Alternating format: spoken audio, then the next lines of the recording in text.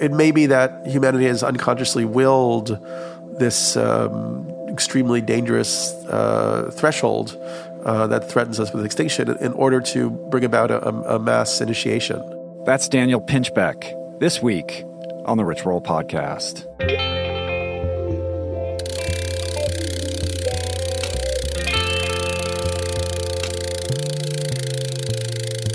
The Rich Roll Podcast. Hey, everybody. Welcome to the show. My name's Rich Roll. I am your host. This is my podcast. Thanks for spending some time with me today. So each week, I sit down with the best and the brightest, the most paradigm-breaking minds across all categories of life, health, spirituality, athleticism, fitness, and excellence, always excellence, to hopefully illuminate and inform your path, your journey. And if today's guest is anything, he definitely fits the bill when it comes to challenging traditional paradigms. His name is Daniel Pinchbeck, and I'm pretty excited to introduce him to you guys here today. So I first became aware of Daniel, I know it was when I read his book, 2012, The Return of Quetzalcoatl. I think I read it back in 2011. It's a pretty fascinating book, kind of a mind bender. It's a study of prophecy and very, very interesting. And then I heard him on the Joe Rogan podcast, and that just kind of deepened my interest in what he does. He's a very hyper-intelligent personality, quite philosophical, quite introspective on a wide variety of topics like religion, spirituality, global consciousness, community, environmental awareness, Mayanism, shamanism, consumerism, commerce, art, technology, and maybe most notably the mandate for new economic and thought paradigms. And he's got a really interesting background. He grew up in the East Village in New York City, and he is the son of Beat Generation parents. His mother actually dated Jack Kerouac around the time that he was coming out with his book On the Road. And so his roots in the New York City counterculture movement run really deep. But in his late 20s, he fell into what he characterizes as a deep spiritual crisis, a crisis that led him towards the study of shamanism. And I think it's fair to say that that Daniel really has solidified himself as a leading pioneer in this postmodern psychedelic movement, advocating the expansion of consciousness through exploration of shamanism and substances like ayahuasca, iboga, DMT, and the like. And he's authored several books, of course, 2012, The Return of Quetzalcoatl, but also a book called Breaking Open the Head and some other ones. And as a journalist, he's pretty prolific. He's written for Esquire, the New York Times Magazine, The Village Voice, Rolling Stone, Dazed and Confused. He's appeared on the Colbert Report, and he's also very involved in counterculture movements and festivals like Burning Man. He's the founder of a website called evolver.net, and I could go on and on. He's done quite a few things. But let me say this. I have a confession. I have to admit that I had a little bit of trepidation about talking to Daniel, as his interest and his experiences in the mystical, mysterious worlds of shamanism and psychedelia are something that I have no direct personal experience with. Of course, I have friends who have, and I have friends who have benefited from such experiences, so I certainly don't dismiss them. It's just that as a sober person in recovery, I'm not sure I will ever explore these things myself, and I'm not sure they are endeavors that I can recommend. But I am cognizant and acknowledging the fact that many people have benefited from these kinds of experiences. So Daniel has a prodigious literary mind, and a second confession is that I admit to being a little intimidated by Daniel's substantial intellect and a little unsure about whether interviewing him for this podcast would be a good idea or maybe even appropriate for this show. But I was in New York City, and through our mutual friend, Stephen Cesarini, the opportunity sort of spontaneously arose to do this, and it was something that I just couldn't imagine passing up, and I'm really glad that I didn't. So much like my Tipper X conversation, this podcast marks a little bit of new terrain for me, and it's a bit of a departure from my typical rotunda of guests, but it's a pretty fascinating deep dive into ideas and modalities around new consciousness, political and economic movements. And there's also a lot of things that we bring up, a lot of URLs and books, et cetera, that we discuss. And so definitely you're going to want to go to the show notes and the resources on the episode page for this podcast at richroll.com. So if you're inspired or intrigued by the conversation, there'll be plenty for you to explore and take the conversation a little bit deeper. So let's go down the rabbit hole. I know I've said that again, but I think for once, this phrase carries a little bit more of a literal meaning and expand our minds through the consciousness of Daniel Pinchbeck.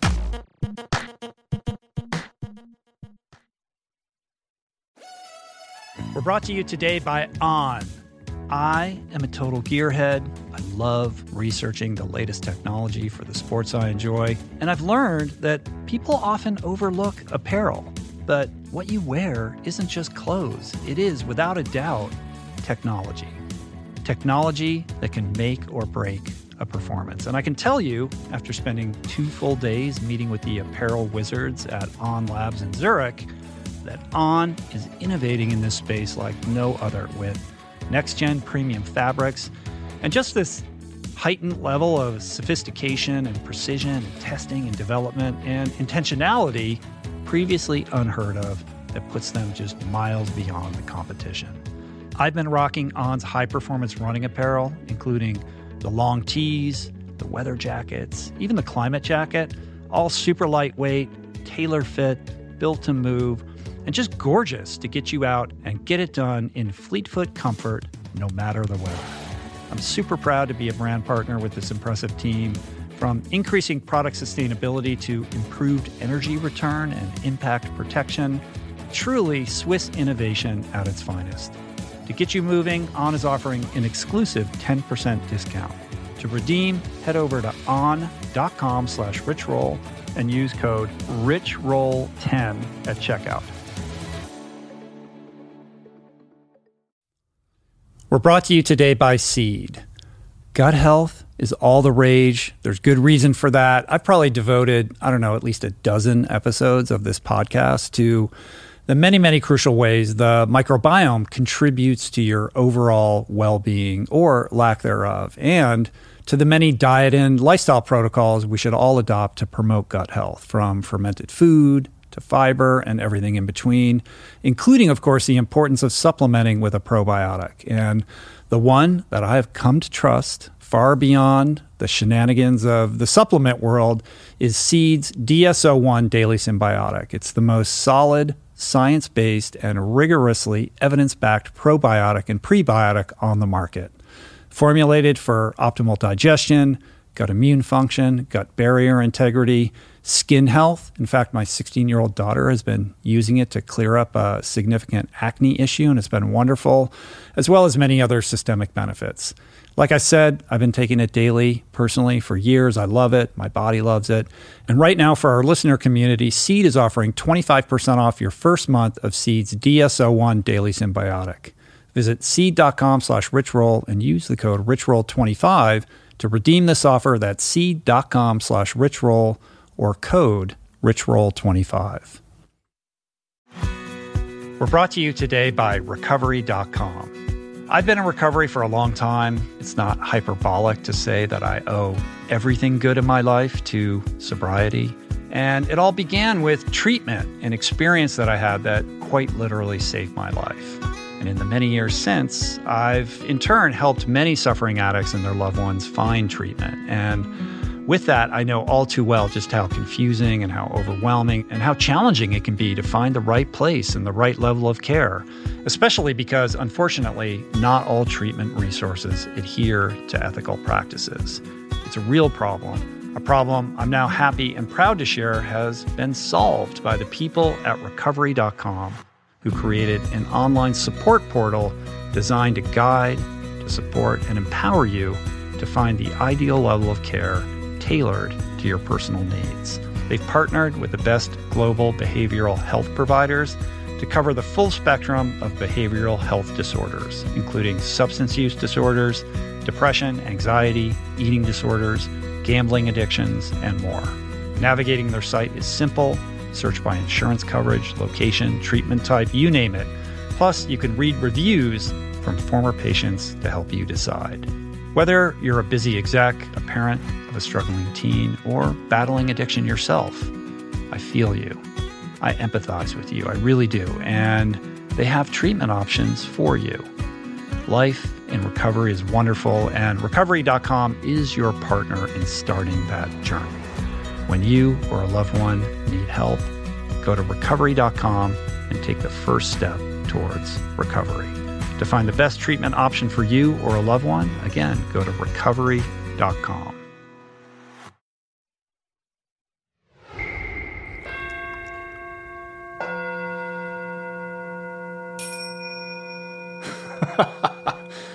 Setting the space. Thanks, man. Hey, Daniel. Hey, how's it going? Thanks so much for doing this today. I really appreciate it. Thanks for having me. We'll set the stage. We're in a church right now that has been converted into a loft apartment, our mutual friend Stefan's humble abode. Thank you, Stefan. Where is he? Oh, he's over there. Cool. So it's a pretty cool setting for a podcast here in Brooklyn. We're happy to be in New York, and it's a treat to connect with you and to talk to you, man. I think I remember we were talking just before the podcast started. I remember you being on Joe Rogan's show quite a while back, and it being a rather provocative, stimulating conversation. So I look forward to getting into it a little bit with you. And thinking back on your work, I feel like, and disabuse me of this notion if it's incorrect, but I feel like you were sort of pigeonholed as the guy. Like when 2012 came around, it's like, oh, you're the 2012 guy, you're the Mayan end of the world guy, and people not really understanding what your message is, or not taking the time to actually read what your writing was saying, or what you were speaking to specifically, because I think it really was about a shifting consciousness and this, for lack of a better phrase, new era that I feel like we're entering into in terms of human awareness, planetary consciousness, what's going on with the environment, a whole number of things that we can speak about. It was a fascinating experience. I mean, I guess I opened myself up to it because I wrote a book that I titled, came out in 2006, called 2012, The Return of Quetzalcoatl, which I think is still just as germane and pertinent now as when it came out. I basically was looking, forward to that threshold. I mean, I looked at a lot of different theories and scenarios, and there were a lot of people, from Jose Arguelles to Terence McKenna to just a whole bunch of other characters who definitely either insinuated or stated straight out that they thought something traumatic or, some tremendous apotheosis or apocalyptic galactic superwave, meteorite, DMT mass activation was going to happen.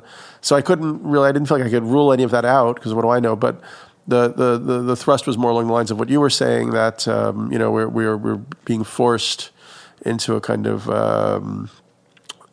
consciousness change, and that's happening through the evolution of technology, the kind of growing awareness of how all the world's esoteric traditions kind of can be integrated, and also, the kind of rapid acceleration of the ecological crisis as a kind of threshold event for human consciousness. But it was very instructive to see how the media will take something and deform and distort it. And it was interesting to be part of that process. Right. I mean, you had to kind of weather that inquiry, right? Of being on the other side of 2012, people saying, well, what happened? Didn't it happen though? But we're in 2015 right now, and I think if you look back on what's occurred in the last 3 years, I mean, what strikes you as being consistent with that narrative? Well, I mean, the most unfortunate part of it is the continuing revelations from what scientists are learning about what's happening to the biosphere, that it actually seems to be worse and worse and faster than anticipated even a number of years ago. So to the point where we're literally putting the future of the human species in jeopardy, even in a century or two time frame. Mm-hmm. And at the same time, we're in the momentum of this whole society that is very hard to interrupt or to stop, even for those of us who are, part of the, new consciousness movement or whatever. We're still, hopping planes all around the world, buying, beautiful, seductive electronic equipment, living well. I mean, eating fruits that come from around the world that travel 5,000, 10,000 miles to get to us. I mean, so we're all embedded in a system that in itself is degrading the life support systems of the Earth as a whole. Right. I think, no matter how lightly you try to tread on the planet, you're still participating in this system. I mean, even if you live in the United States and you're paying taxes, then, you're de facto participating in a system that maybe politically you don't necessarily agree with. And you kind of canvass what's happening, whether it's peak oil or species extinction or rainforest destruction, what have you. There is this almost, impossible to stop gestalt of human progress and growth, does that sort of mashes up against and stands in contrast to this rise, which I believe I'm optimistic about this rise in consciousness that we're seeing. But how do those two meet? Like, how do you see this playing out? That's that's the question. That's a huge question, yeah. And I mean, my effort to kind of work through that is the book that I'm writing now that I've been failing to complete writing over the last 6 or 7 years. I mean, I had a contract and forfeited it. I was also trying to kind of actualize the ideas by starting a company and a social movement and stuff like that. And with Evolver and Reality Sandwich. Exactly, and, right. And the Evolver network. So that was like a learning experiment prototype. And recently I started one version of a think tank called Center for Planetary Culture, and kind of the summation of that was we did a wiki around this idea of regenerative society, like what would that look like, what would be the path to manifest it, and we sort of condensed a lot of those ideas in a paper called Toward Regenerative Society, which is on my site, danielpinchbeck.net, on the blog, or on the planetaryculture.com site on the blog there. And so, essentially, you could break it up into different areas. Let's say the three main areas would be the technical infrastructure, the political, economic, or social system, and then, consciousness and culture. And then those are the three areas which kind of correspond to what Marx, I guess, talked about, is base structure and superstructure or something like that. So, we would need a rapid evolution in all three areas. Probably in a strange way, the hardest is the consciousness and culture side. The fact is that people have been so programmed and indoctrinated into a certain set of beliefs on different levels that it's very hard for people to shift out of them, to recognize that they could become active agents of this change. But we know now that we could feasibly have 100% renewable energy sources within several decades. I mean, this engineer Mark Jacobson did a whole thing called the Solutions Project, where he maps out the whole U.S. and how the U.S. could become 100% renewable by 2030. And there's is that can you find that online? Solutions online? Project. Oh, yeah, cool. Yeah. And then Jeffrey Sachs, sort of an ambiguous figure. He's an economist from Columbia, who Naomi Klein wrote about unfavorably in the shock doctrine. But he's done a larger project looking globally at how this rapid transition could happen. Jeremy Rifkin wrote a book called The Third Industrial Revolution, looking at the Internet of Energy and how that could develop rapidly to also allow for a whole transition in industrial paradigm. So, in terms of the energy issue and other aspects of the technical infrastructure, it's certainly conceivable. In terms of the political economic system, it's extremely challenging. You would essentially, our current financial system is in itself, promotes competitive, aggressive, unsustainable behavior patterns. Certainly. I mean, there's conceptual and practical realities, and then there's implementation of that. And, that begs the question of the structure that creates permissibility for that, right? And then there's consumer desire and consumer will and consumer choice. So, I think that capitalism is woven through it as an impediment and also as an accelerator in certain respects, but it transcends capitalism, I think, also at the same time. Like, whether it's capitalism or not, there are other aspects of, I think, human behavior and the growth of human populations that also create, barriers that go beyond political systems. Well, I mean, I think what's become clear at this point is that you don't have a political system and an economic system as two separate things. You have a political economic system, So, the media is woven into the military-industrial complex. CNN and the New York Times are, to a certain extent, adjuncts of the Pentagon and the NSA and so on, and same with Facebook and so on. So, yeah, it's a tough nut to crack. So you're not going to solve this problem for me today. Well, I mean, I in my own mind, I have an idea of how a solution might emerge.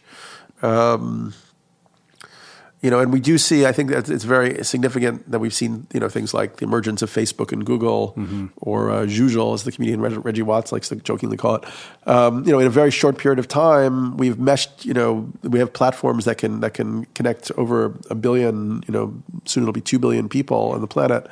So, and that shows that we could create some kind of social infrastructure that really everybody could access, and it could lead people towards collaborative decision making, cooperative ownership, sharing of resources. Very interesting developments Bitcoin itself is very interesting, but then the idea that you could take elements of the underlying architecture of Bitcoin, which is called the blockchain, and build other forms of currency or other instruments for exchanging value that have different principles and kind of ethics built into them. So there's a lot of stuff emerging on the edge, of the periphery, and it could be that it meshes together. But we are definitely facing some severe constraints. And it is, even, to be honest, if you really look at the scientific data, possible that it's actually too late to save ourselves from extinction. Right. I mean, that's the thing that was coming to my mind is it's really a time thing. Like, are we going to run out of time before we can get our shit together? Right. I mean, it goes back to that same idea of it being this incredible, dichotomy of all this amazing, these amazing new tools that are arising that allow people to kind of get to the next level in their consciousness and collectively organize to improve themselves and improve the world, butting up against a never more powerful system that is trying to kind of, create the opiate of the masses through television and media and, materialism and consumer behavior patterns, et cetera. And they're so at odds with each other, like there's this little war going on. Meanwhile, the clock is ticking, and we're depleting the planet's resources at an unfathomable rate. So, what is going to win out in this? How are we going to tip the scales in favor of the positive? Yeah, we may or we may not.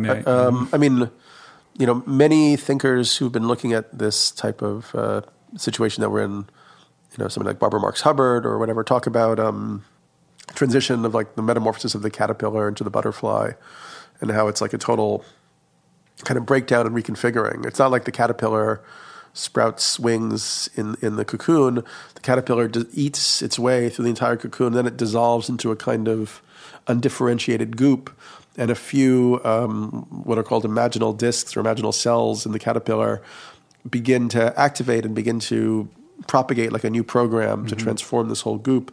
And those discs or cells are then seen as viral invaders, and the immune system of the dying caterpillar tries to attack them.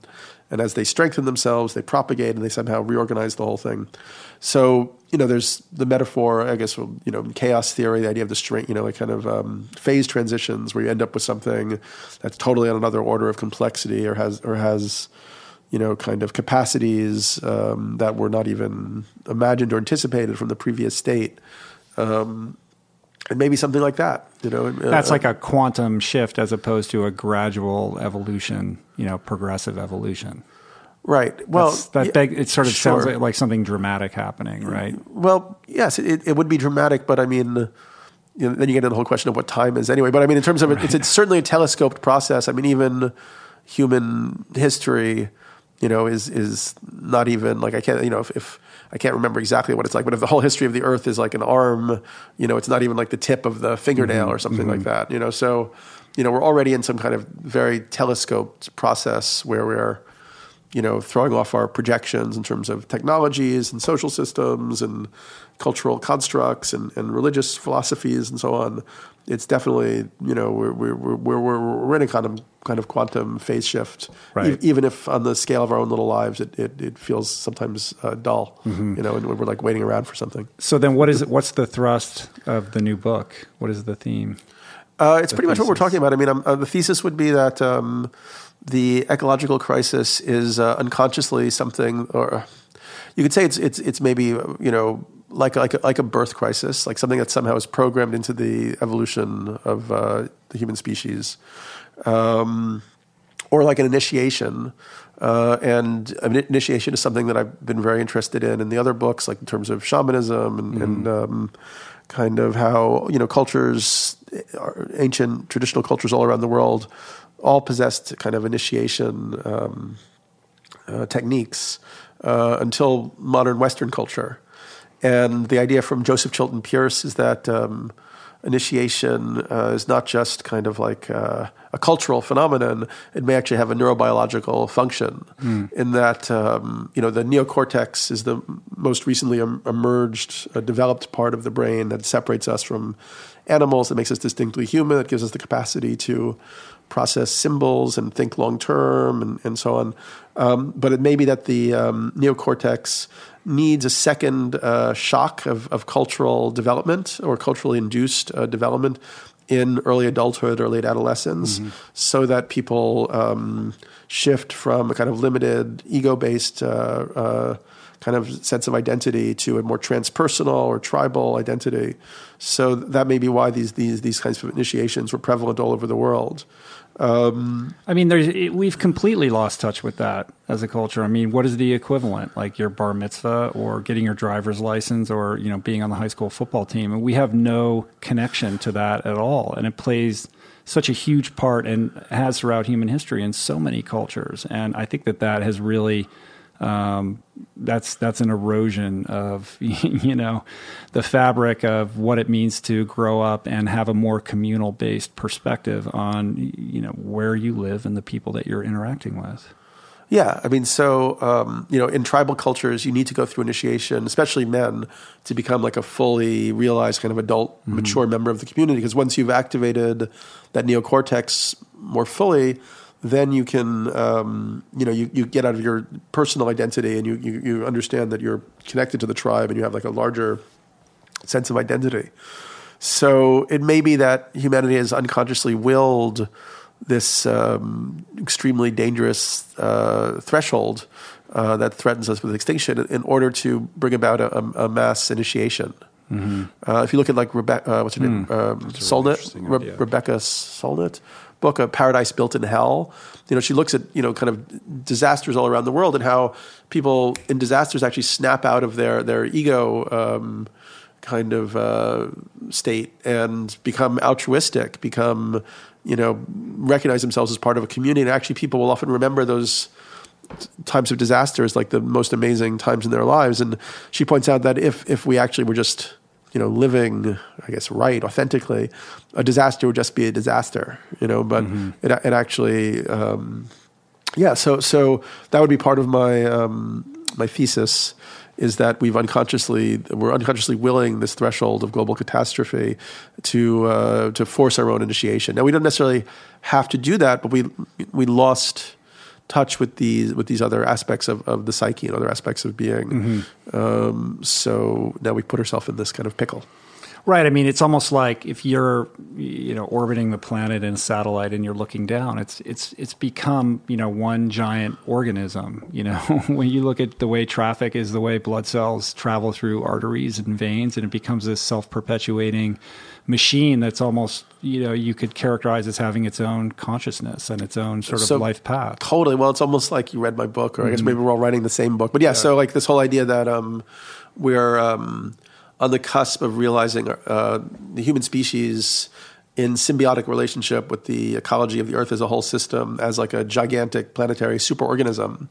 And as a kind of reflection of that realization, we would then reorganize our productive capacities and our way of using resources and exchanging value, because like our bodies. I mean, a good book about all this stuff is Spontaneous Evolution, which was by Bruce Lipton, a cell biologist, and Steve Behrman, who's a political philosopher, and they suggest that that this is like if you go back to the history of biological evolution, it goes from competition, domination. Like immature ecosystems are characterized by aggression and domination. When they shift into mature ecosystems, it goes into symbiosis and cooperation. Mm-hmm. And they point out that our bodies are a great example of symbiosis and cooperation. Like you don't have the liver trying to invade the pancreas, or the energy is shared efficiently. Right, but you're with respect to the planet, then you're presuming that the human race has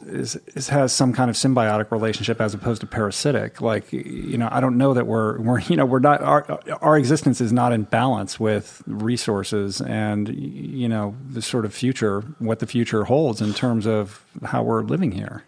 No, we're not now, but this has also been a very fast period, and the game's not over yet, right? I mean, it could even be, it would be an unpleasant scenario for our children that the human population almost totally collapses. Like, we know that, thousands of years ago, maybe like a few thousand human beings existed in the world, and they walked out of Africa and started trotting everywhere.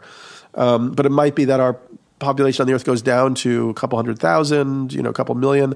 Those people living in terrarium-like domed environments, like the biosphere, they set up in northern latitudes. And from there, over a course of centuries, they have to figure out how to live symbiotically, and that type of catastrophe might be the kind of necessary precedent for something that in another 2,000 years would be extraordinarily beautiful, where we'd become, I hope that doesn't happen. I actually don't think that has to happen at all, but from where we're going now, it's one possible outcome, right? Right, but what prevents them from not making the same mistakes that has led us to this point? Well, it seems as if post-collapse societies often learn something from their mistakes. Mm-hmm.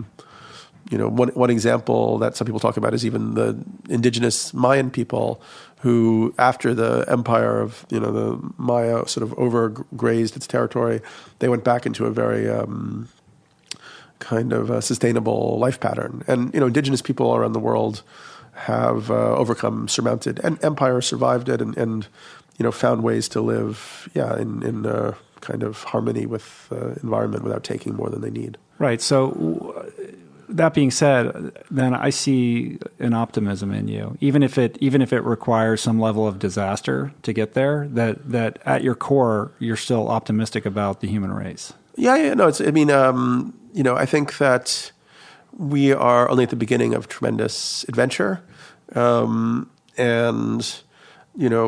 what I think we see in technology is ultimately something that is, kind of connected to the ancient Neoplatonist or William Blakean concepts of the liberation of the human imagination.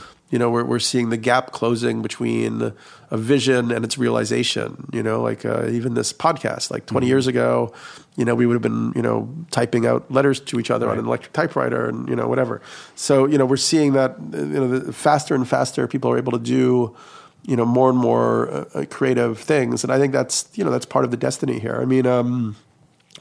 Where I remain uncomfortable, and this is something that I'm still, think about all the time is this whole singularity notion. What is the destiny of technology? I mean, the Kurzweilian concept is that we're not even going to need our physical bodies in the same way soon. We're going to have nanobots that breathe for us. Speaking of optimism, I mean, he's extremely optimistic about that, and then you see Elon Musk tweeting, beware, beware. How is this all going to play out?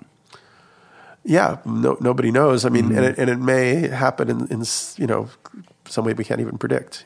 Right, but it's more and more part of the conversation. I mean, I think it's undeniable with the acceleration of technological development that we're headed in that direction. And this is something that the simple fact that in which direction? In the direction towards, I don't know if it's the singularity per se in Kurzweil's specific notion of what that is, but some level of artificial intelligence and having to, we're seeing self-driving cars and we're seeing business people saying, we need to talk about this. We need to take a moment. We need to take a beat. We need to consider what we're doing. But our system doesn't really provide for that, So I don't see a lot of considered thought. I just see forward momentum. Yeah, that's a big problem. That's probably why it's taken me so many years to try to come up with a friggin' book. I mean, it's even hard to think about this stuff, because it opens into so many really bizarre areas. I mean, then you go into all this like occult philosophy, like Rudolf Steiner, who, a number of visionary philosophers have proposed that our current state is kind of an intermediary or transitional state to another level of consciousness and being, which Aurobindo talked about as like the supramental condition beyond where we're stuck in now, kind of like the mental structure. Steiner talked about it as the, developing what he called the spirit self. He looked at these different occult, different bodies. He felt that we currently possess 4 bodies. Anyway, it's a whole long. You want to hear a little digression? A little bit, Steiner? Yeah. Well, all right. So Steiner is one of my favorite thinkers, and he was a visionary who was able to like read the Akashic records according to his own accounts and see into all these realms. Kind of like he was constantly tripping on ayahuasca without need for any substances. And founder of the Waldorf schools, anthroposophy, Waldorf schools, biodynamic agriculture. So that was also very interesting in that he was able to take his very far out ideas and sort of create practical applications that, like the Waldorf schools, are the most largest independent education movement in the West, and biodynamic agriculture is a big deal and still a forerunner for organic agriculture. So anyway, he said the mission of his life on Earth was to bring the knowledge of reincarnation back to the West, that not only did people reincarnate again and again in much the way Tibetan Buddhism talks about, and in fact he wrote a whole series of books called Karmic Relationships where he traced different individualities in the West back to previous incarnations, but the Earth itself reincarnates. This is currently the 4th incarnation of the Earth, moving towards the 5th incarnation, which I found very interesting because it correlates kind of exquisitely with Mesoamerican and Native American beliefs, like the Hopi talk about this being the 4th world in a transition to the 5th world. So reincarnation of the actual like physical aspects of the planet itself, or humankind on the planet? Well, for Steiner, as best as I can understand it, these incarnations of the Earth are in a way like states or levels of consciousness or structures of consciousness or ways of realizing being in time and space. So, each of these, and once again, it's kind of like when you look at all these different occult philosophies, they're like almost like different types of music. And our problem as humans is we get caught in the strain, we get caught in beliefs and ideologies, and we become kind of overwhelmingly certain about one thing. Whereas I think we need to be able to sort of step back and almost play with these different ideas, like they're types of music or something like that. But anyway, so his idea is that in each incarnation of the Earth, we've gained a different body. So we have 4 bodies now, which is the astral body, the physical body, the etheric body, and the eye. And we're on the verge of acquiring another body, which he talks about as the spirit self. And that body is, when we go to sleep at night, the astral body and the eye detach from the physical body and the etheric body, and they go visit these other astral worlds together. What's happening is the astral body is where all of our cravings and desires and impulses come through that we're not able to totally control yet. So as the ego strengthens and it's able to hold or control those impulses and drives, that creates a new body called the spirit self. So the next incarnation of the earth for him is our individuality becoming strong enough so that we can master these cravings. And so, I mean, it to me correlates with Jung's ideas or Barbara Marx Hubbard talking about conscious evolution or something. I mean, at the moment, we're in the inertia of kind of the evolution of our social and industrial systems, and we don't quite know how to pull out of the momentum of it. Right. If we get a hold of ourselves individually, then maybe we can figure out how to do it socially and collectively. Right. It starts with individual responsibility. It has to. That's the only way through this. But there's so much momentum. The idea of halting the momentum that is perpetuating these. There probably seemed like a lot of momentum for the British Empire in India before Gandhi turned up and somehow got everybody to stop the momentum. And then, if we think about it in those terms, then, if you go to every yoga studio, they have little altars where they tack up, Gandhi and Martin Luther King next to these Indian gurus and so on. And in a way, by canonizing these types of figures who were flawed humans, but somehow gave it, 100%, you by canonizing them and making them into these kind of saints, we kind of remove them from our sense of possibility, So, hold on. Let's camp out there. Like, what do you mean exactly by that? I mean, because they become inaccessible. They become inaccessible. Right. So we don't think that, you or I could do what Gandhi did build a movement and actually just do whatever it took they're to like stop the Beatles or something. Yeah, exactly. They become an idea. Yeah. But we probably would need, if we were really going to stop the momentum of the suicide system, several million Gandhis to just stop whatever else they think they're doing. And, for instance, they had the climate march in New York a few months ago. Turned out I had a broken foot. I was in agony the whole time, but I did march for a long time. And, it was great. All these people turned out, rah, rah, rah, it felt really good. And then, the march ended and everybody went back to their schools, their homes. What if instead of going, and how many people were there at that march? Like 300,000? It was huge. It was huge, right? Instead of leaving and going back home, what if they'd actually just stayed? And said, we're not leaving, we're not going anywhere, until, this system changes and we get, a movement towards 100% renewables. Well, Occupy Wall Street was sort of a stab in that direction. It was totally a stab in that direction. And, there's differing opinions on the results of that. But, I have to imagine that looking at current structures and systems that it's not going to be a situation of, we're going to slowly wean ourselves off of foreign oil and we're going to, make this gradual shift to, self-sustainable systems and we're going to move towards, biodynamic farming and growing our own food and away from the industrial food I just think it's going to have to be something more dramatic. If it's going to tip the scales either positive or negative, I think something huge has to happen. An intervening event of some kind that, we can't foresee or predict. And I guess Gandhi is an example of that. Something has to come along, whether individual personality based or, event based. Mm-hmm. Yeah. Well, events also don't have any, meaning in and of themselves. The fall of the Berlin Wall was a tremendous, historical opportunity.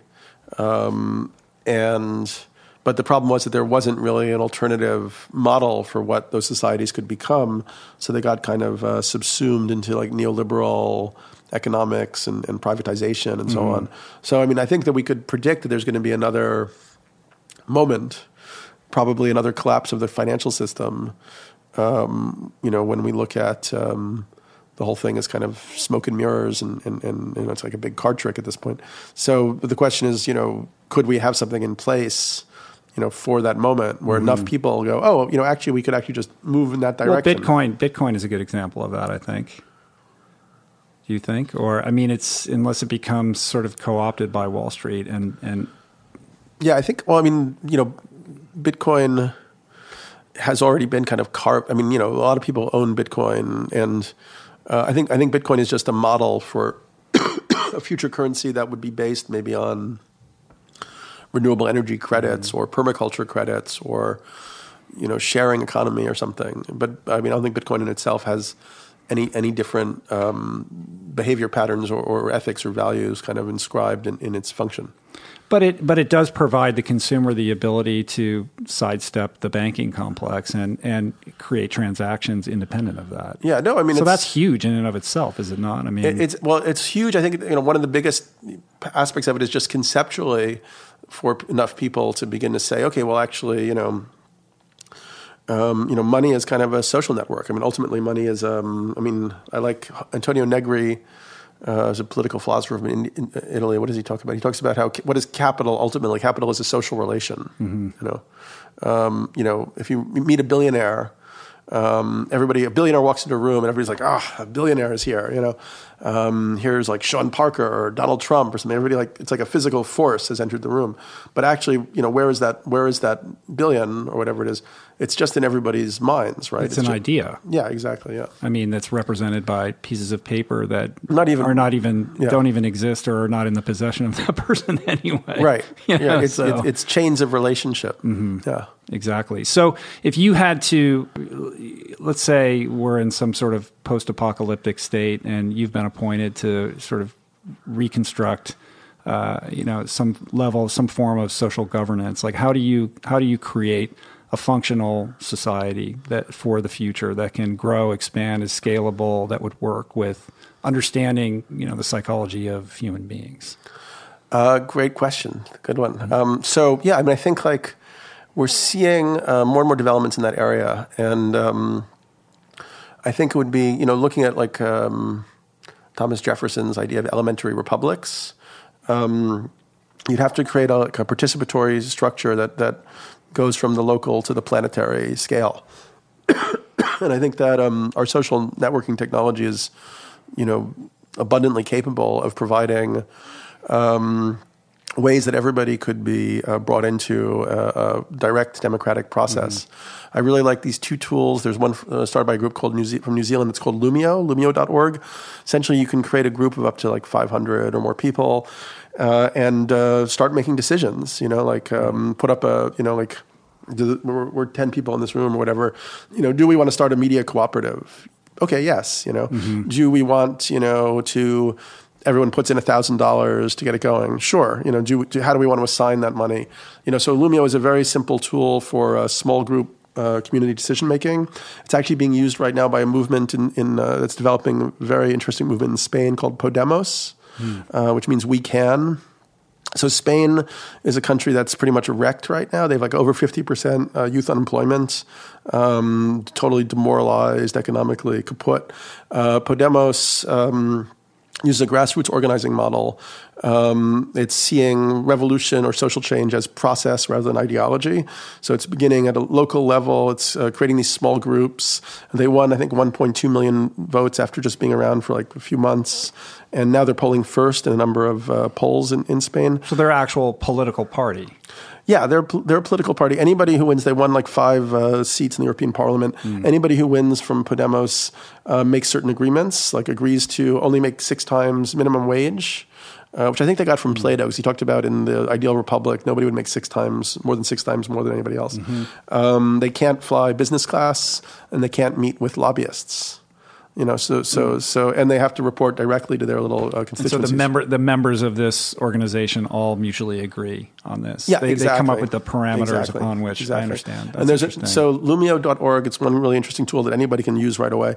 Democracy OS is being started from Argentina, and that's for municipal or federal levels. And once again, it's a tool for direct democracy, but it has the capacity to create proxy votes. So, for instance, you may know that you're not great on the water issues, but somebody that you pretty much trust who would be good, and that you could assign your vote to that person. Mm-hmm. And they're also running candidates in Argentina, and anybody who wins has to they're just a proxy for Democracy OS. They agree to vote in whatever way the community tells them to.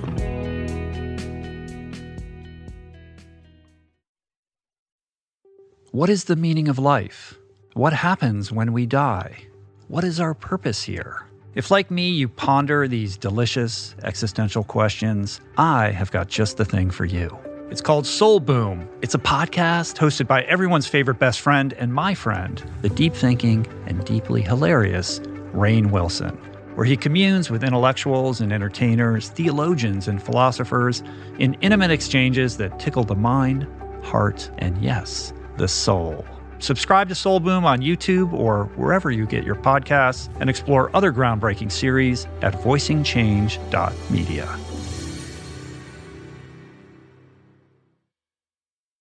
You are listening to this podcast because you care about improving your health and your well-being. But this quest is incomplete if you have yet to add my friend Dr. Rangan Chatterjee's Feel Better, Live More podcast into your listening quiver. An RRP favorite and someone I'm personally quick to call when I'm in need of good advice. From nutrition to mindset, fitness, and relationships, each episode is packed with the tools you need to become the architect of your health. Subscribe to Feel Better, Live More, available wherever you get your podcasts, and explore other groundbreaking series at voicingchange.media. There are certain rare people who have a powerful voice and know how to use it. My friend Amanda de Cadenet is one such human. The podcast is called The Conversation because it is the conversation. A groundbreaking series of raw and honest exchanges on the issues that matter most. Mental health, sex, politics, ambition, gender roles, and more. Listen to The Conversation wherever you get your podcasts and explore other groundbreaking series at voicingchange.media.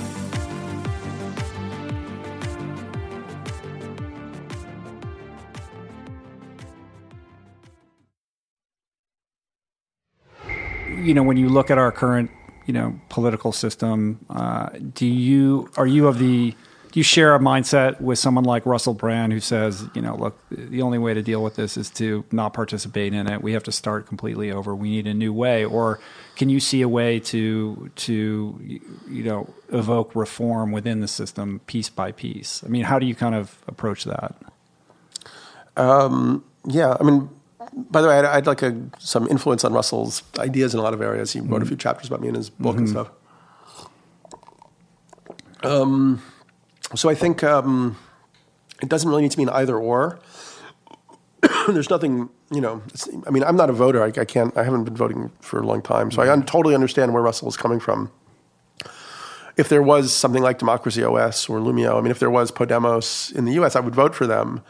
However, I think that the current political system is very problematic in that it's kind of 18th century social technology.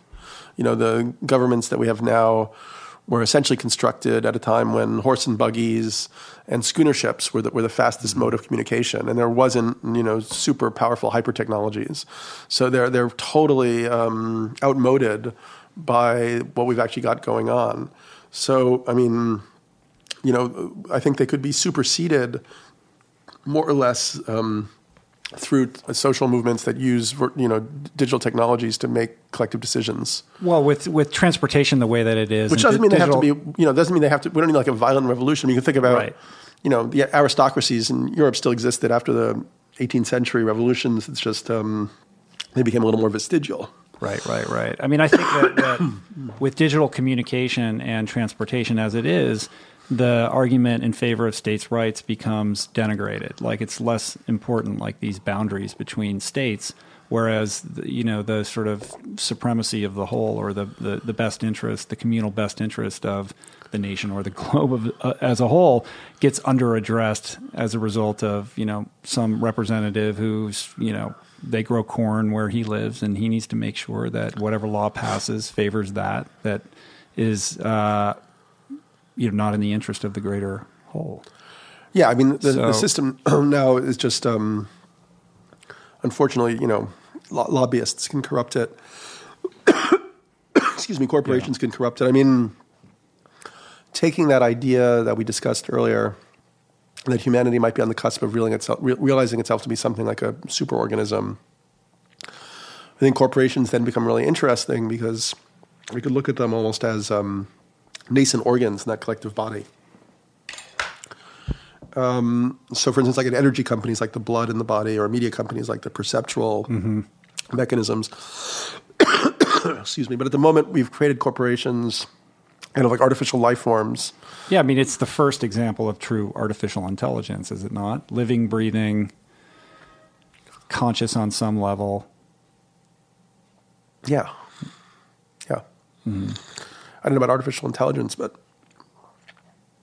they definitely have a will of their own, because we've created a game called the stock market, and we've programmed them, excuse me, to maximize, shareholder value is their one kind of way of winning the game, So they're kind of, the way we've created them means that they have to ignore environmental restrictions and social benefits and so on. If we could redesign the logic of the game, then corporations might become team players. They might become cooperative. They might actually become extremely powerful agents of social good. But short of, well, let's presume we can remove money from government to the extent that gives these corporations so much power, right? That we can sort of decimate K Street and remove the lobbying impact on Washington. Where do we, how do we stimulate conscious capitalism? Because we are seeing, more conscious capitalism at the same time that we're seeing, the nefarious aspects of what this system brings upon us. Give me some examples of what you mean. Well, I mean, if you see companies that are a little bit more, at least maybe it's just marketing, but more benevolent, I suppose. Like you see the Tom Shoes or the companies that are sort of giving back as they're growing, and that's a new phenomenon, right? So does that provide optimism for you, or do you think that we have to just start over? I don't know. I mean, did you read Naomi Klein's new book? No, I didn't. It's definitely worth reading, but she basically demolishes conscious capitalism. And as marketing hype, or? Yeah, pretty much, as well as a lot of the nonprofit industry, and as well as the hope that some billionaire messiah like Richard Branson or Elon Musk is going to do the job. Mm-hmm. So I think that the problem is that it's going to take more than that. I mean, of course, it's better than nothing, but. I mean, I heard the guy from Patagonia, one of the presidents of Patagonia, speak, and that's like one of the companies that's trying to do things the best way. Right. And he was like, look, even with everything that we're doing, the ecological footprint is still terrible. Mm-hmm. Trying to be as sustainable as possible. Because he still has to move his product around on trucks, and there's no way around it. I mean, we may really need. I mean, I guess these things are just terms in a way, but some kind of anarcho-socialism. I mean, we know, for instance, that 80% of the food that New York needs could be grown on the rooftops with aquaponics and so on. But who's going to institute a program like that? Right. I mean, it's not going to happen spontaneously. It will happen when we run out of food, or the system breaks down enough where we can't transport the food. Right. So it will. Pain will motivate that, but until then, it's not going to happen, voluntarily. Yeah, but the problem is that the problem with waiting is, for instance, the problem of the methane under the Arctic, right? You know about that? Mm-hmm. Yes. 1,400 gigatons of methane. It's like a huge ticking time bomb. The Arctic is melting 3 times faster than the rest of the planet. And that's how the Permian mass extinction happened 250 million years ago. It's like once the temperature goes a few degrees above normal, then all these feedback loops kick in. And we're already seeing that with these mega droughts and drying outs of the rainforest. And, if the methane starts to erupt in large quantities, there's some evidence that's already starting to do that. Mm-hmm. We might have a 5 to 10 degrees Celsius temperature rise in a matter of decades, which would make... Well, that just puts it over the top. Then it's game over. Well, it's definitely going to be a tough one. Isn't 2% the threshold? 2 degrees Celsius? Yeah. So scientists determine that, and that's been what's put out. And to make that seems almost impossible at this point. It would require the industrial nations reducing CO2 emissions by 10% a year. In order to prevent the 2 degrees. But now they're also saying that they may have been wrong about 2 degrees, and it may actually be less than that. Mm-hmm. I mean, do you think we're past the point of no return environmentally? Well, I think that it's an evolutionary process, like the caterpillar to butterfly transition, and we also have uncounted for factors, like for instance our psychic abilities, that mainstream culture hasn't even contemplated. Mm-hmm. I'm my own work with shamanism, that I wrote about in Breaking Open the Head in 2012, 100% convinces me that we have profound psychic capacities. And so once again, if we look at this as an unconscious self-willing of an initiatory crisis, maybe we're pushing ourselves to a threshold where we have to access these latent capacities that we're not going to access as long as we can go to Starbucks and get a double frappuccino mocha until we're compelled to have to reckon with them. Yeah. Right. So in a way, like we have the time now to prep, I guess, as much as we can, even just mentally. With all the cultures that you've kind of immersed yourself in and experienced as a result of your travels, et cetera, I mean, what are the commonalities or the themes that you see? We talked a little bit about the rites of passage, but what are the other kind of aspects of that way of life that we've lost touch with that we could benefit from, taking a look at? Well, I mean, technically, a lot of these cultures had ways of, being in harmonic balance with the planetary environment, and some of them are now being developed as technologies like biochar, for instance. Biochar. It's you slow burn biomass to create energy, and you end up with a carbon-rich tilth that can be used to restore soil. And it turns out that this is what Indians were doing throughout the whole Amazon. They were actually tending to the soil and restoring the soil by doing this slow burning process. Wow. Similarly, this guy, Alan Savory, won the Buckminster Fuller Prize. Right, I've heard of that guy. He discovered that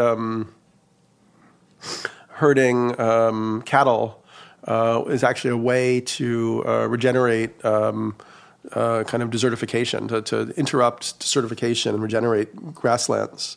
And that actually the nomadic herders were keeping their environment in healthy and in balance through the way they were rotating their cattle and so on. Mm-hmm. So then he's developed systems where you almost take like a military, precise approach to this cattle rotation to regenerate desert areas. Yeah, I mean, there's been some aspects of that going on now where ranchers can sort of lease grasslands from the government, but it's not really, doesn't seem to be working out so well. Like I'm just giving you a few, those are good minor examples. I mean, there's probably tons more. But then the other thing that I think these cultures understood was that. Like I visited the Kogi and the Arawak in Colombia a few times, and we did kind of work with them, and their elders basically wanted to convey to us that our level of spirituality and consciousness individually is reflected back at us by the natural and the physical world. So there's a deep reciprocity between our level of inner development and what manifests as the shared reality. Of course, yeah, but it's still hard to get. I mean, hard to really anchor that. Right, but I mean, sort of on a rudimentary level, if you say, all right, well, sort of a more, regardless of your spiritual proclivities, however that may, work for you. I mean, there are certain commonalities. Like if you're living a more spiritual life, you're less materialistic, you're less consumer, you're more community-based, you're more of service to your fellow man, all these sorts of things that are not really part of the kind of, cultural mandate. We give lip service to it, but look around at the world. Is that how we're really functioning? Yeah, but I think that the point they're making even goes much deeper than that. It's more like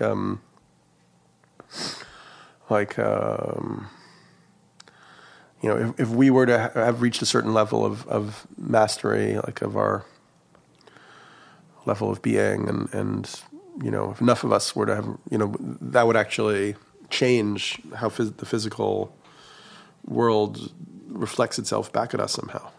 So you're talking on a more almost like on a multi-dimensional level. Yeah, like exactly. if everybody sort of was fully tapped in. Or anybody. Yeah, interesting. That starts to get into super mind-bending ideas. Yeah. That's very cool. I mean, your own, excuse me. Sorry, I hope you personal, haven't caught my cough. No, it's all right. I'm getting over it myself. Your own personal kind of trajectory and journey through all this is so interesting. I mean, you were a guy who was living in New York, kind of part of the literary elite, and you had this sort of moment of believing like maybe there's something more, or a sense of emptiness, or a sense of maybe greater possibility out there. I mean, walk me through a little bit about how you got to this place where you're at. I mean, is that a fair? I don't mean to mischaracterize your journey. That's not accurate. Yeah, no, I mean, I suppose it's of some interest. I don't know. I mean, I was a journalist, and I got into an existential funk, and I remembered psychedelics from college, and was able to get some assignments. I got an assignment to go to Africa and do the iboga. But I feel that, like, it was an exciting story 10 years ago, maybe, but now so many other people have really had similar experiences. Maybe I was just like a trailblazer, I mean, for me, like, in a way, yeah, I mean, I'm sort of questioning now kind of the psychedelic movement in certain respects. I mean, we're seeing tremendous developments in the study of these compounds for medical and therapeutic purposes. But however, I also think at the same time it's trickier than anticipated. And I've been looking at my own past, and as I write this new book, and I think in some ways, like, for instance, taking certain compounds over time had a negative impact on my psychology. Interesting. And yeah, I think it's, and then I see also like enclaves of very wealthy people and elite places like Ibiza, where they've kind of gotten into the ayahuasca, but doesn't really seem to be turning them into Gandhis or Martin Luther Kings. It's more like become another form of like spiritual materialism, or it's like an exciting new thing, and it's too boring to go to the same old parties anyway, so now they get together and do that.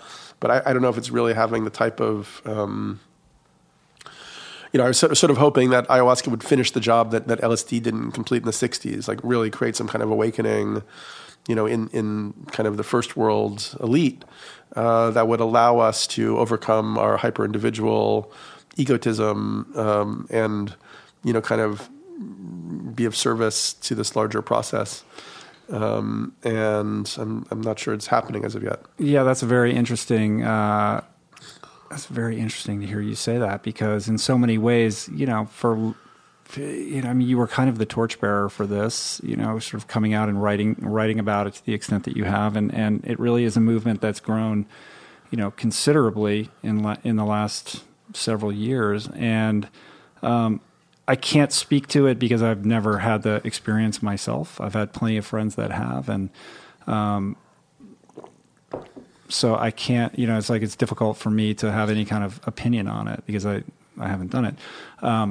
But I would imagine that it's something. It's such a powerful thing. Obviously, it redirected the trajectory of your life, and for a lot of other people, but I think that it carries with it a certain responsibility. Like what I'm hearing is a lament of a lack of kind of appreciation for that aspect of it. Yeah, well, maybe I'm trying to figure out if I, do have some role as, I can't remember what you said, Grand Poobah or something. I don't know. Well, yeah, torchbearer. Torchbearer. Yes. Maybe there's a way to, like, it's time to, like, change, reconsider the direction and navigate another direction, because it seems like it's not that anybody's going to really listen to me. And I see the same thing with the Burning Man Festival, which I was, very inspired by. And actually, even in 2012, I began to criticize it.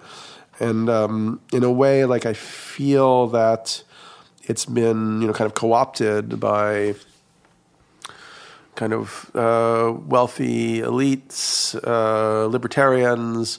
It's more kind of the deeper aspects of it that really excited me were more that you could see that how in a way how easy it could be to change our social system, because people will kind of move in a different direction if there's a set of principles that they have to follow, and those principles make their lives better. So like, somebody who might litter and throw their cigarette butts on the ground in New York is going to go to Burning Man, and it's like leave no trace, and suddenly there'll be the most ecologically conscious person because that'll get them laid or make them look good with their friends or whatever. But that's all good. You change the reward structure, and people adapt immediately. So if the reward structure is leave no trace, give gifts, love each other, blah, blah, blah, people will radical inclusion and so on. People will adapt to that new thing because it makes their lives better. Right. So that to me was really, really something that was super amazing. What I've sort of seen is that Burning Man has created this kind of hedonistic desert oasis where people, are kind of just going and having, I guess it's become a culture, and that's part of the problem. Like, culture is always part of the problem, because culture is like people that identify with a culture, and that becomes like a stop, rather than, recognizing that, any culture is just a way of thinking or constructing. So, I mean, ideally to you, Burning Man, how would that have developed in a better way to avoid these? I mean, sort of, isn't it just innate in the way humans kind of function that this is how things go? Or am I just like, nihilistic? Yeah, I mean, well, I mean, we saw, there were some things like, there was the one aspect of Burning Man, which was, creating, what was it called? Where they would go to disaster areas, and try to bring the skills they developed in like building domes and create like emergency shelters and all that stuff. So that, I mean, I guess more in those areas and more of a sense of like how, and it still may happen. I mean, it's not over yet, Right, but practical, more of a socially transformative project, and practical applications, beyond that window of time. I mean, it was interesting. I felt that Burning Man had a resonance or an influence on the whole Occupy movement. And that if you went to the Occupy like center in Wall Street, it was kind of like a micro Burning Man. There were like camps with tents. There was like a drum circle area. There was like a gathering area. There was a media area. I feel like. In that way, I think Occupy Wall Street was actually fascinating. Oh, good. I just remembered something that I need to write about in my book, so that makes me happy. But in a way, you could look at Occupy Wall Street itself as like a cell in a new social organism that was seeking to form in kind of like hostile terrain, that had all of the living systems of a cell, that it had like recycling and sustainability and food and so on. But kind of the mitochondria of what was born out of something like Burning Man. Yeah, because Burning Man has that same kind of feeling of this social organization, on another level.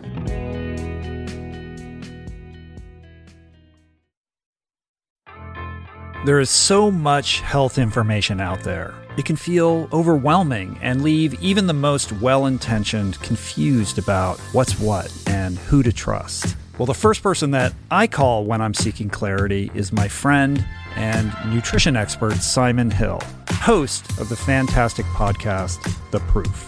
Each week, Simon matches wits with brilliant scientists, translating their evidence-based insights into actionable tools for better well-being. Subscribe to The Proof, available wherever you get your podcasts, and explore other groundbreaking series at voicingchange.media.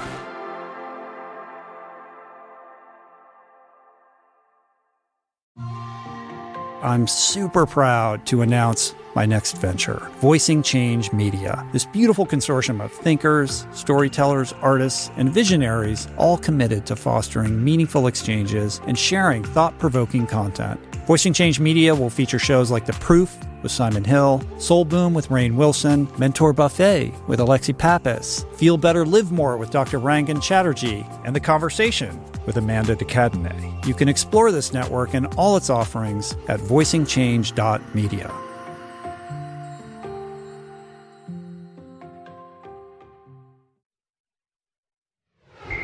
So right now, where is your interest fall? Like what's exciting you? We talked a little bit about some of those technology platforms, but where do you find your eye kind of naturally gravitating towards where you're thinking that's really interesting? I need to watch that, or what these people are doing is, the future.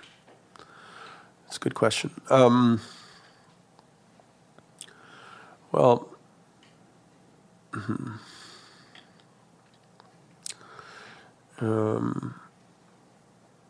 I'd like to take another stab at what I tried with Evolver and sort of try to build like a media networking platform that linked kind of media to things like Lumio, like tools so that people could go from getting excited about something to directly creating community around it or activating on it.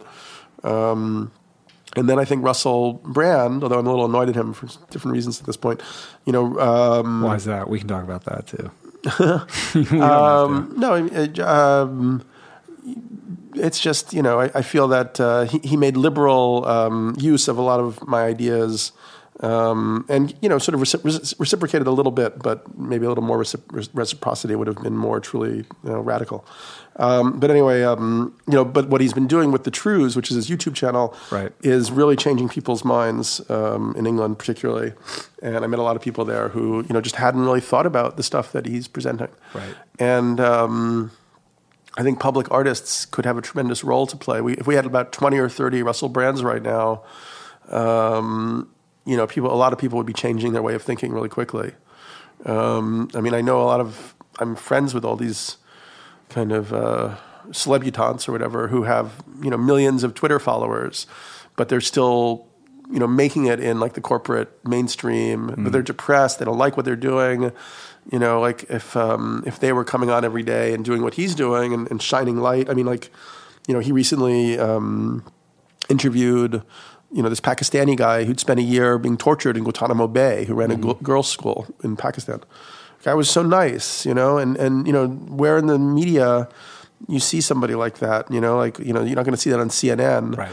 Just humanizing, the people who've been, turned into demonized, othered, or degraded, So yeah, I think we could use like, a sort of movement of people who already have followings or can develop followings, who are, sort of relentlessly shining light into all these different dark corners, we're using their charisma for that. I think that would have a rapid fire effect, particularly if those, media impacts were combined with tools that people could get quickly and directly involved in the alternative movements. Right. I think that is really exciting, and I think that the democratization of the distribution channels of media, just by the simple fact that you're sitting here and we're having this conversation, like you said earlier, would not have been possible earlier, or nobody would have tuned in. And now we're seeing not only the ability to do this kind of thing, but the interest level, that somebody will actually tune in and listen to a long conversation in the world of the soundbite, or will tune in, daily to watch Russell Brand do The Trues. These are not to be underestimated, I think, in terms of shifting consciousness. And I think you're right. I think, the modern day Gandhi is clothed like a Russell Brand. And if we had more people like that, or we have very dynamic, well-informed, interesting, provocative personalities that can capture the imagination of the easily distracted youth, that is the key to a better future. Yay. You think? I don't know. Could be. I'm trying to be optimistic. I am optimistic, but it's difficult, especially in the environmental context. That's what has me so alarmed and will tip my scale towards a more pessimistic world. No. I was just being momentarily facetious, but I totally agree with you. As Bill McKibben writes about in Earth, we're not going to get back the Earth that we had, but we could. Really refocus our social paradigm away from,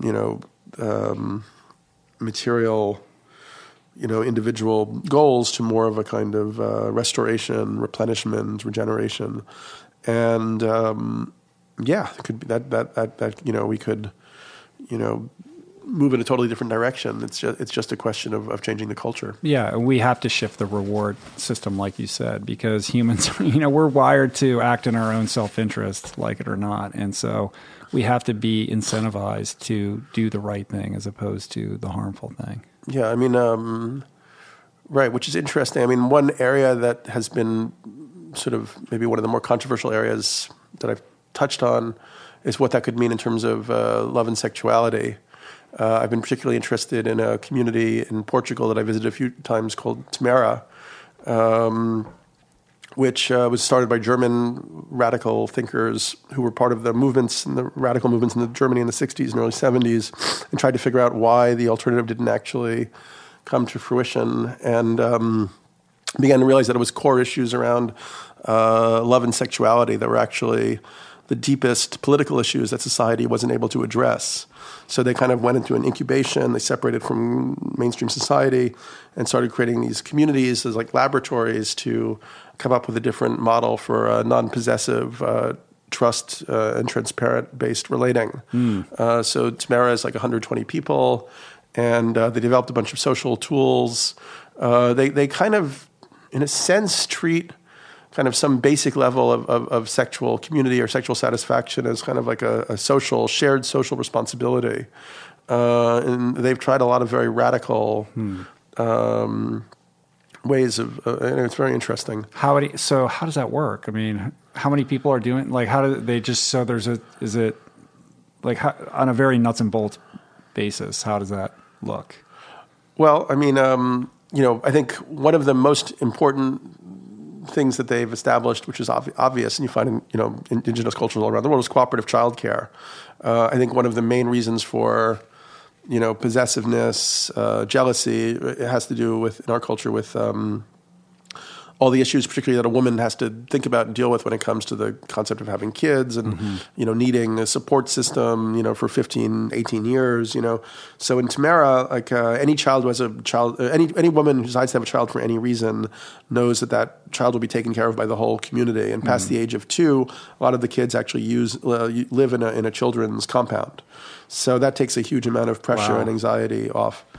And I think the nuclear family is a catastrophic problem, to be honest, for the most part.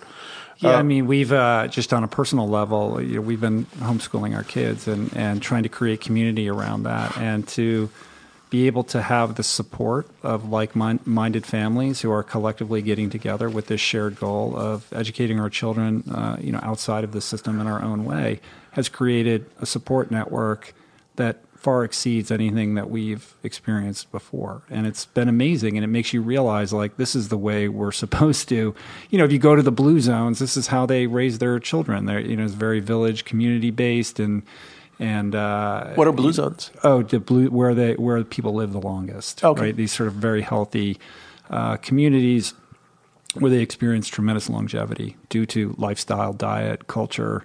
But most of these places are, basically living life the way that they've been living it for millennia.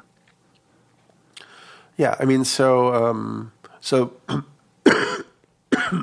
excuse me, practices around cooperative childcare, cooperative education, that's, I think, crucial.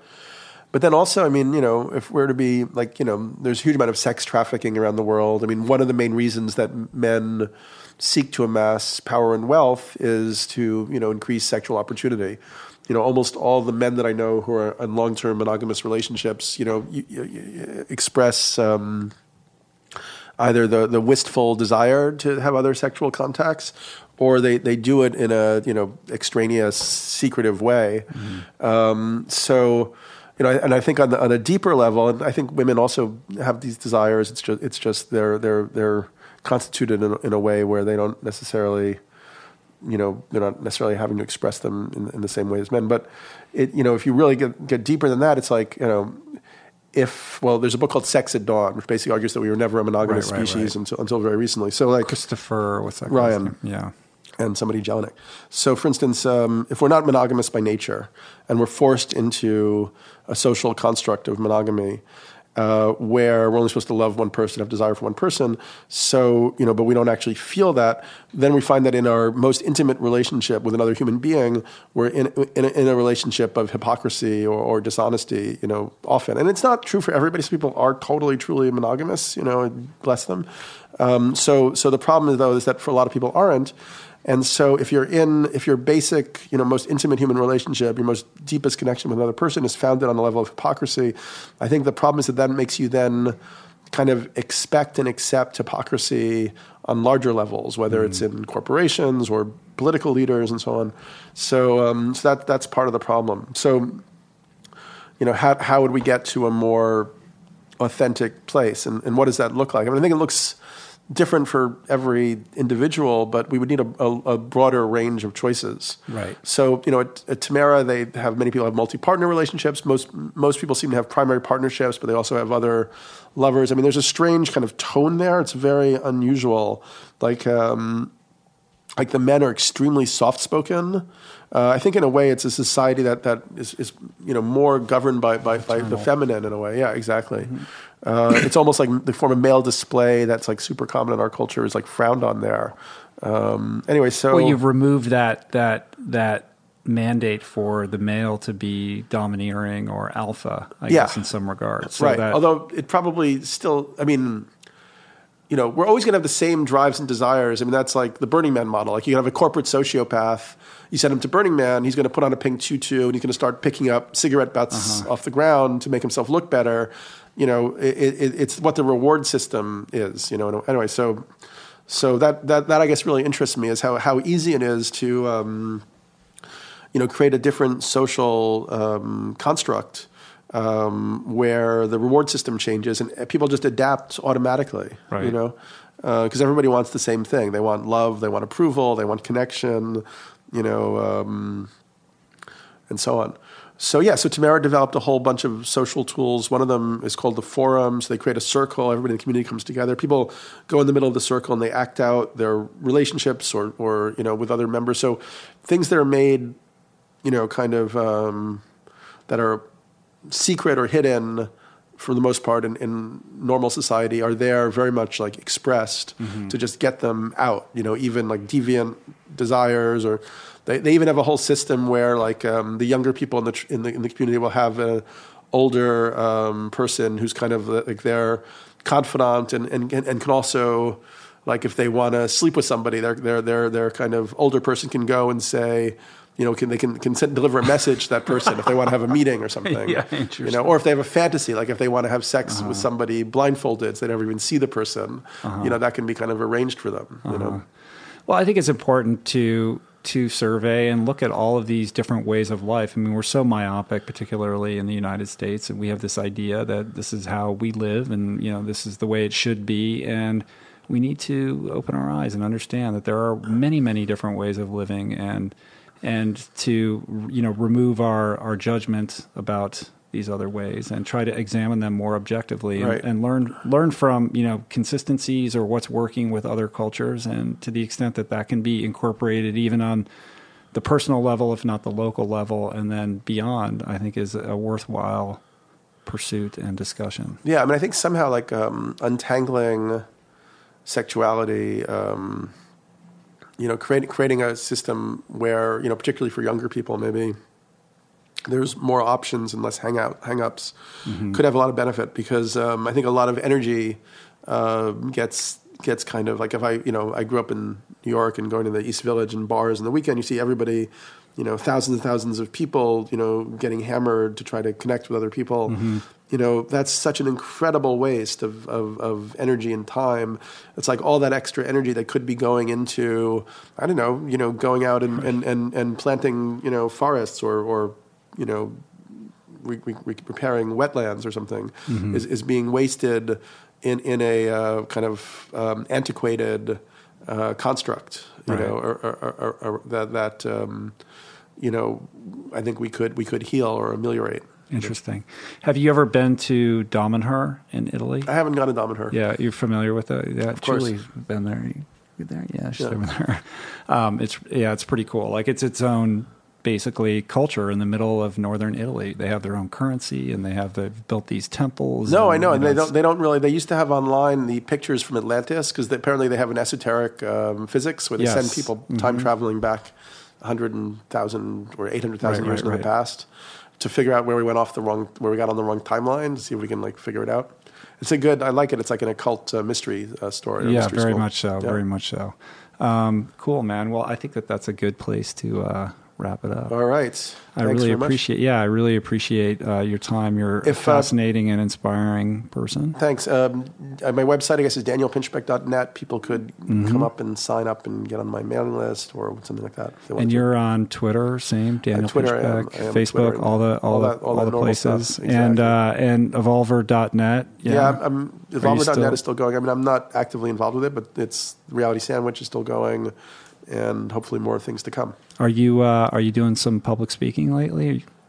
Speaking at, I don't know when you're airing this, but the Envision Festival, end of April, in London, the Breaking Convention, which I think is in July, and I'm sure there'll be other stuff. Soho House in London at the beginning of April. Oh, cool. Yeah. Is that all on your website?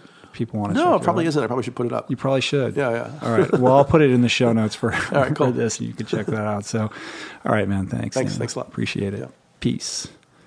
Plants. Oh, yeah. Take us out with the gong.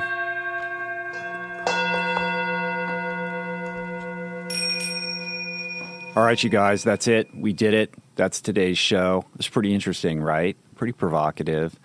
Really interested in what you guys thought of today's episode. So please leave your comments in the comment section on the episode page at richroll.com. We'd really like to hear how you responded to Daniel and our conversation. Also, make sure you check out the show notes on the episode page too. Lots of great resources there for you guys to explore more deeply. Once again, our new cookbook and lifestyle guide, The Plant Power Way, is now out. It's available at booksellers everywhere. People are digging it. We're so pleased to be on the receiving end of so much love, and it's great to know that people are putting it to use and improving their lives through use of it. So check it out on Amazon. Use the Amazon banner ad at richroll.com to pick it up if you haven't already. And also, maybe even better, go to your local independent bookseller. That's the best way, right? We got to support our local independent bookstores if we want them to survive. Also, make sure you tell your local librarian to order it if it's not already in the catalog at your local library. What else? Thanks for all the love, you guys. I appreciate you guys sharing this podcast, telling your friends about it, for using the banner ad at richroll.com for all your Amazon purchases, and for spreading it around social media. Send your questions in for future Q&A podcasts to info@richroll.com. We're prepping some more of those shows, and they're going to be coming out soon. You can follow me on Twitter at richroll, and I'm going to start doing more Periscope Q&A chats. So if you're on Twitter, keep an eye out for those. I'm having fun doing that. So for all the information, education, products, tools, resources, and inspiration you need to take your health, wellness, fitness, and self-actualization to the next level, go to richroll.com. Check out our nutritional products, check out our education products, and check out our garments, all made with 100% organic cotton. And we got new garments coming soon, which is pretty exciting, some new designs and the like. So I'm excited about that. If you're into online courses, I've got 2 of those at mindbodygreen.com, The Art of Living with Purpose and The Ultimate Guide to Plant-Based Nutrition, both multiple hours of streaming content and online community, quite affordable as well. I think they're $99 each. Great deal for all the information that I conveyed, and I put a lot of love and thought and effort into those courses. I'm really proud of them, so you can check those out. Thank you for supporting the show. Thanks for telling your friends. Thank you for sharing it on social media. Greatly appreciate it, and I'll see you guys next week. So have a great weekend, have a great week, and I'll catch you later. Peace. Plants.